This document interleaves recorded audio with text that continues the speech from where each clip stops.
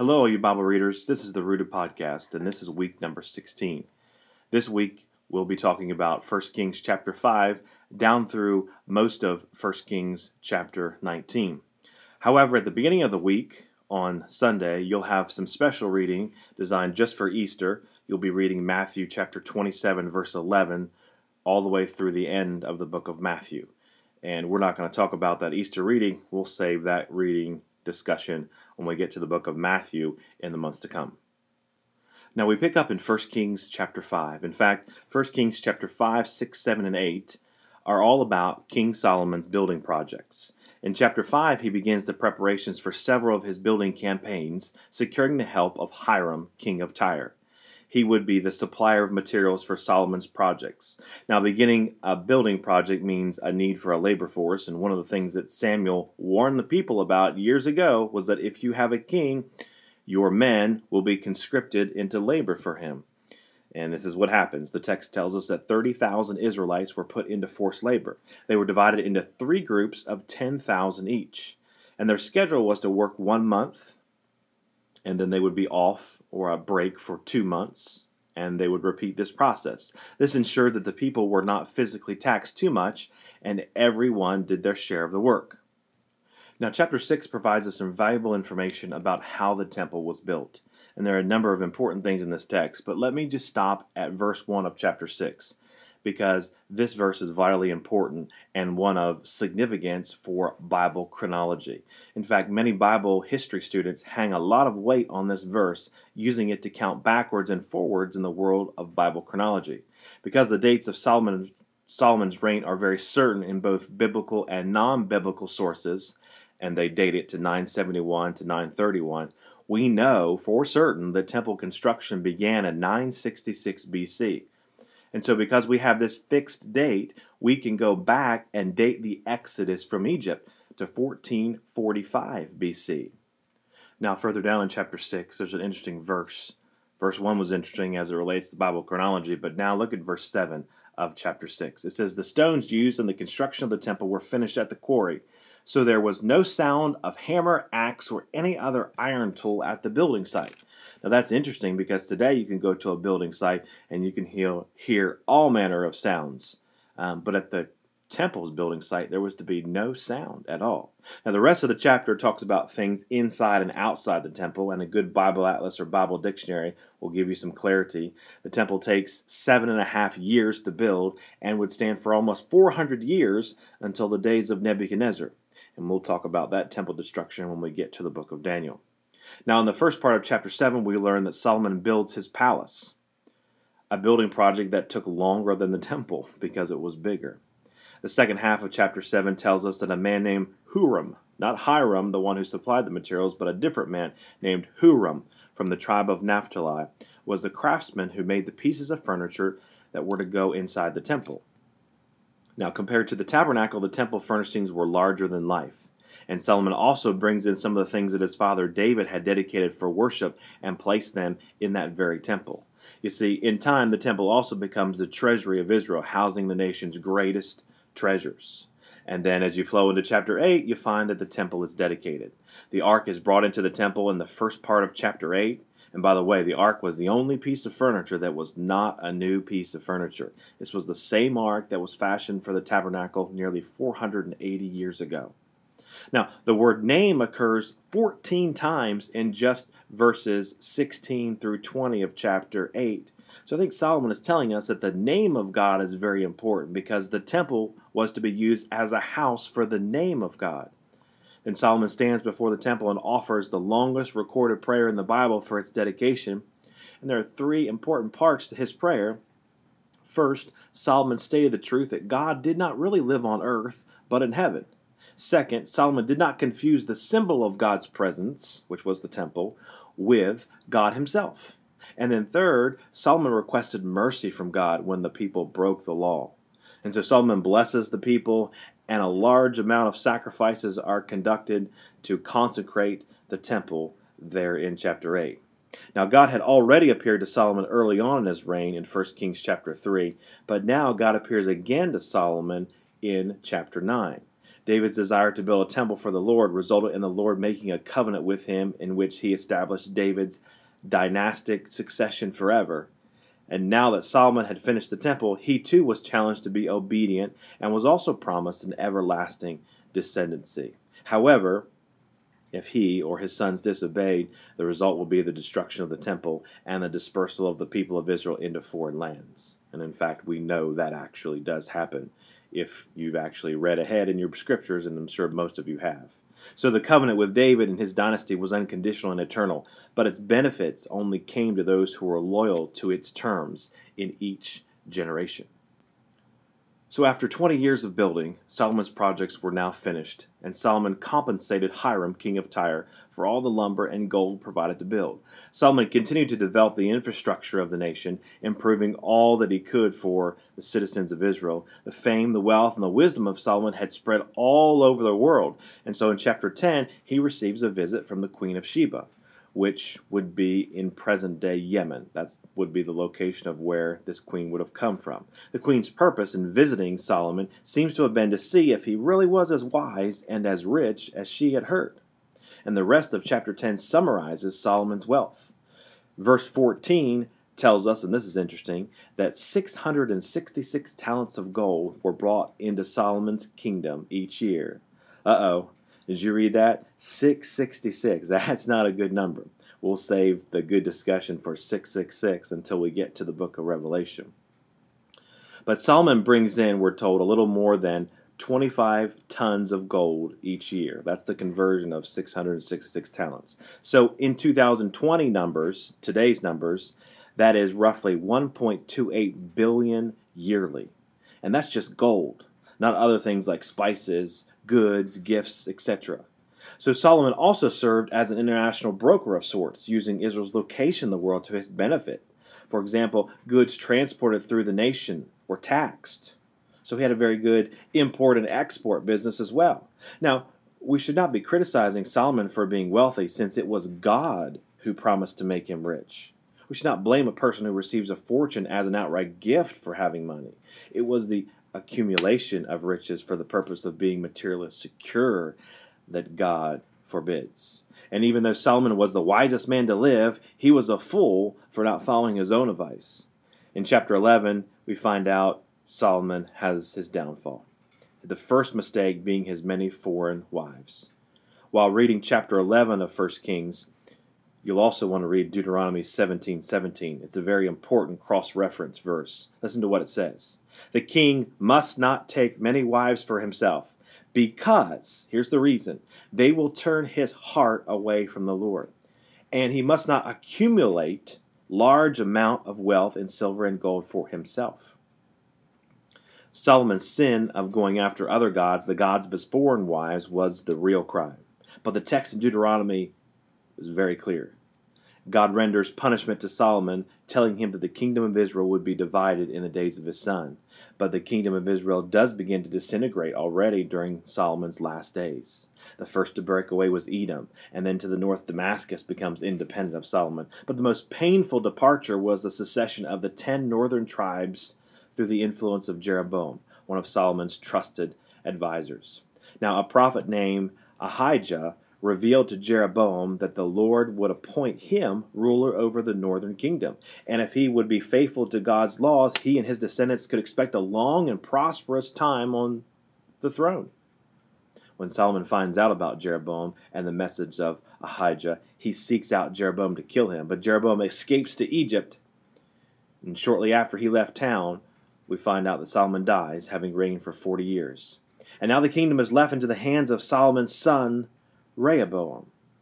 So you move into chapter 12, and once Jeroboam hears that Solomon had died, he is summoned by the people to come back to Israel and help talk some sense into Rehoboam, which is Solomon's son. It's evident that Solomon was a hard master, and the people wanted a lightening of their labor, a lightening of their heavy taxes. Jeroboam approaches Rehoboam with this request. Rehoboam consults his older advisors, ones that were connected to Solomon, and those advisors thought that he should listen to the people. But then Rehoboam asks his younger counselors, the new ones who are green, and they say, let down the hatchet and show the people who's in charge. Well, who do you think Rehoboam listens to? Well, Rehoboam listens to the younger advice, and as a result, the kingdom is split in two, just as God had predicted. So it's roughly at this point that Israel is divided into two kingdoms. And this is what we term the northern kingdom, or the northern tribes. There were 10 of them. And the southern kingdom, or the southern tribes, and there were 2 of them. And those 2 southern tribes were Judah and Benjamin. So throughout the next couple of books in the Bible, we'll refer to these as the northern kingdom, or the southern kingdom, or the kings of the north, or the kings of the south. And this also means that from now on, Israel's going to have 2 rulers, ruling simultaneously at times. Now, Rehoboam, Solomon's son, will rule over the southern kingdom, while Jeroboam will rule over the northern kingdom. And this division will last until we get to 2 Kings chapter 17 and beyond. Now, I will do my best in helping you to understand all these numbers, because the dates and who was ruling when is going to get a little muddy starting now.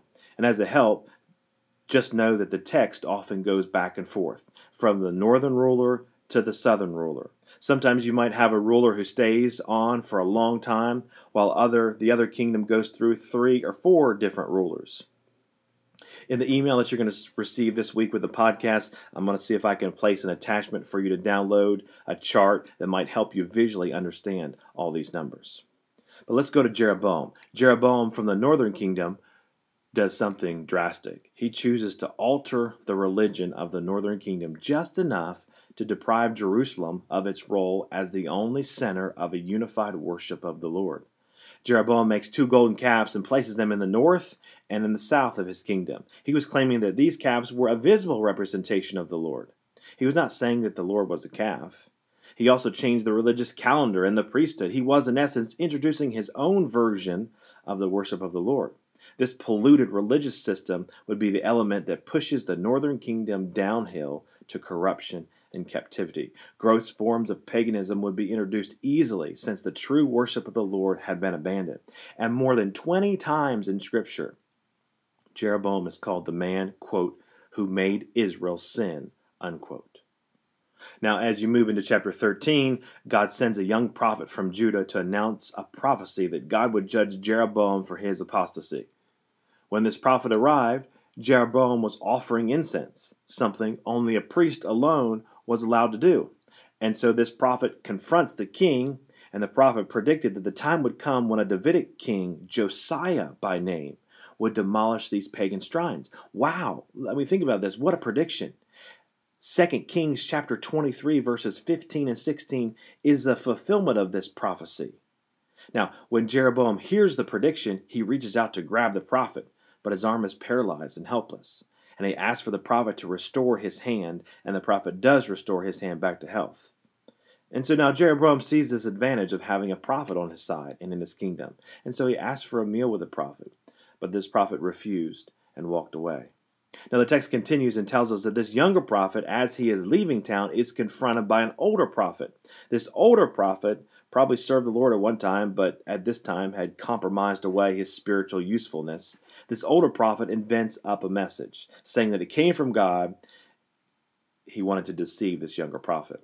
The younger prophet believed the older prophet's message, accepted the invitation to eat, and later this prophet dies under God's judgment as a result, because God had told this younger prophet not to eat, not to do anything, and to come right back. Now take note of this incident carefully.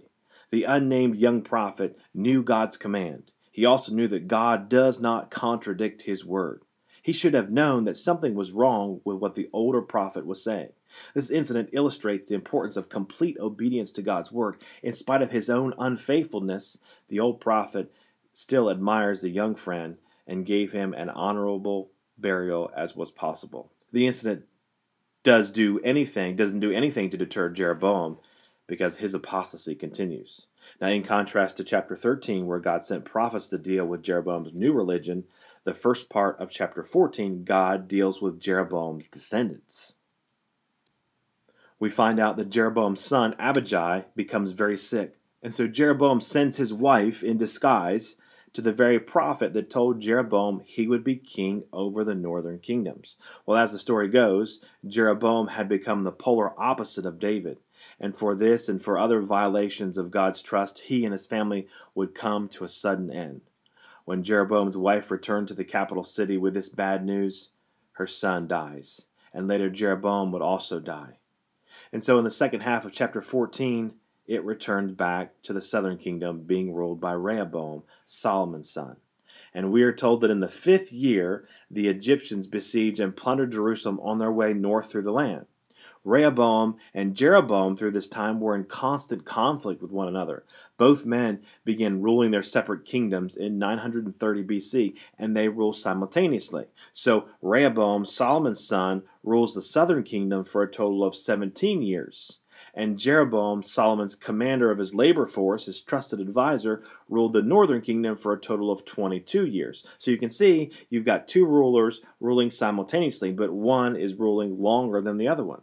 So as we come into chapter 15, Jeroboam is still ruling in the north when Rehoboam's son, Abijam, comes to rule the southern kingdoms.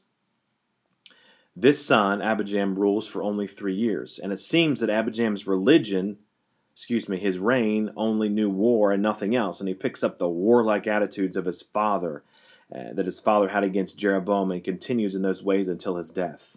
And you're going to see a reoccurring phrase in the book of Kings, a phrase that will compare the reign of these kings back to David. He was the example that all the kings sought to follow. And many of the southern kingdoms kings were good, but all of the northern kings were evil and took the nation further into sin.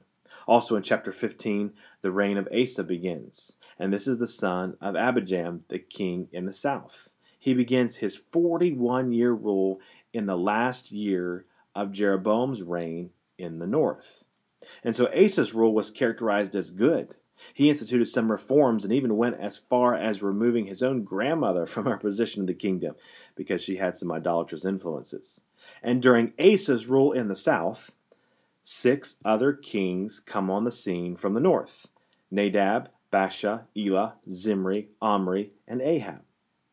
So while Asa is ruling in the south, let's briefly talk about each of these 6 kings from the north. First, there's Nadab.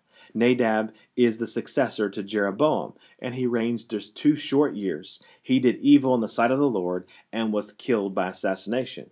So this brings to the end the dynasty that Jeroboam thought he was going to have in the north. But because he didn't want to walk in the ways of the Lord, his dynasty was snuffed out and replaced by another man named Baasha, which is referenced in chapter 16. Baasha was not related to Jeroboam by blood, and so he begins his own dynasty. Baasha reigns for 24 years. Now remember, Asa is still ruling in the south. He did evil in the sight of the Lord, Baasha does, and a prophet named Jehu came to him to announce his destruction. Now, Baasha located his capital city in Tirzah during his year as ruler, and Baasha dies and is replaced by his son Elah. And Elah rules 2 short years and meets his fate by the hands of an assassin named Zimri, who followed up Elah's death by also killing all of Baasha's family. So Zimri kills off the short-lived dynasty that Baasha had. However, Zimri does not stay on the throne very long, for just 7 days, for just 1 week. And then Omri, the commander of Israel's armies, learned of Elah's murder, and so he comes to the capital city to avenge Elah, to deal with Zimri. But Zimri does not go quietly, setting the palace on fire, and actually Zimri dies in the flames. So halfway through chapter 16, the people of the north are in controversy about who should take the throne. Half the people wanted a man named Tibnah, and the other half wanted Omri. And for 6 years, this controversy continues, and finally Omri wins out. Omri becomes king in the north. Asa is still reigning in the south. Omri would create the 3rd family dynasty in the northern kingdom. It seems that secular history celebrates Omri's 12-year reign, but his 12 years in Scripture are only given 6 short verses. That's interesting. He moved the capital city of the northern kingdom from Tirzah to Samaria in the middle of his reign. That's the capital city that would stay. The capital city of the northern kingdom would stay in Samaria until the Assyrian invasion and the exile of the northern kingdom later on. Now, wicked King Omri was followed by an even more wicked king named Ahab. And we find that at the end of chapter 16. So, reviewing what we said before, during Asa's rule in the south, 6 other kings come on the scene from the north: Nadab, Baasha, Elah, Zimri, Omri, and now Ahab. And to this point, Ahab gets the reward for the most wicked king. Chapter 16, verse 33 says this about him: He did more to provoke the anger of the Lord, the God of Israel, than any of the other kings of Israel before him. But likely he was even more wicked than Ahab was his foreign wife, Jezebel. So now the pace of moving quickly from one ruler to the next slows down in chapters 17 through 19. And I imagine you're taking a breath now. And chapters 17 through 19 introduced Elijah. As God had done before, so he does again. He raises up a prophet to reveal his word to the present king that judgment was coming. Ahab's apostasy was permitted to continue for 14 years before God raised up his prophetic challenger. Whoever says that God is not long-suffering and patient with all of mankind has not read the Old Testament. God's grace is all over these pages. God's grace is even on this man Ahab, giving him 14 years to turn himself around.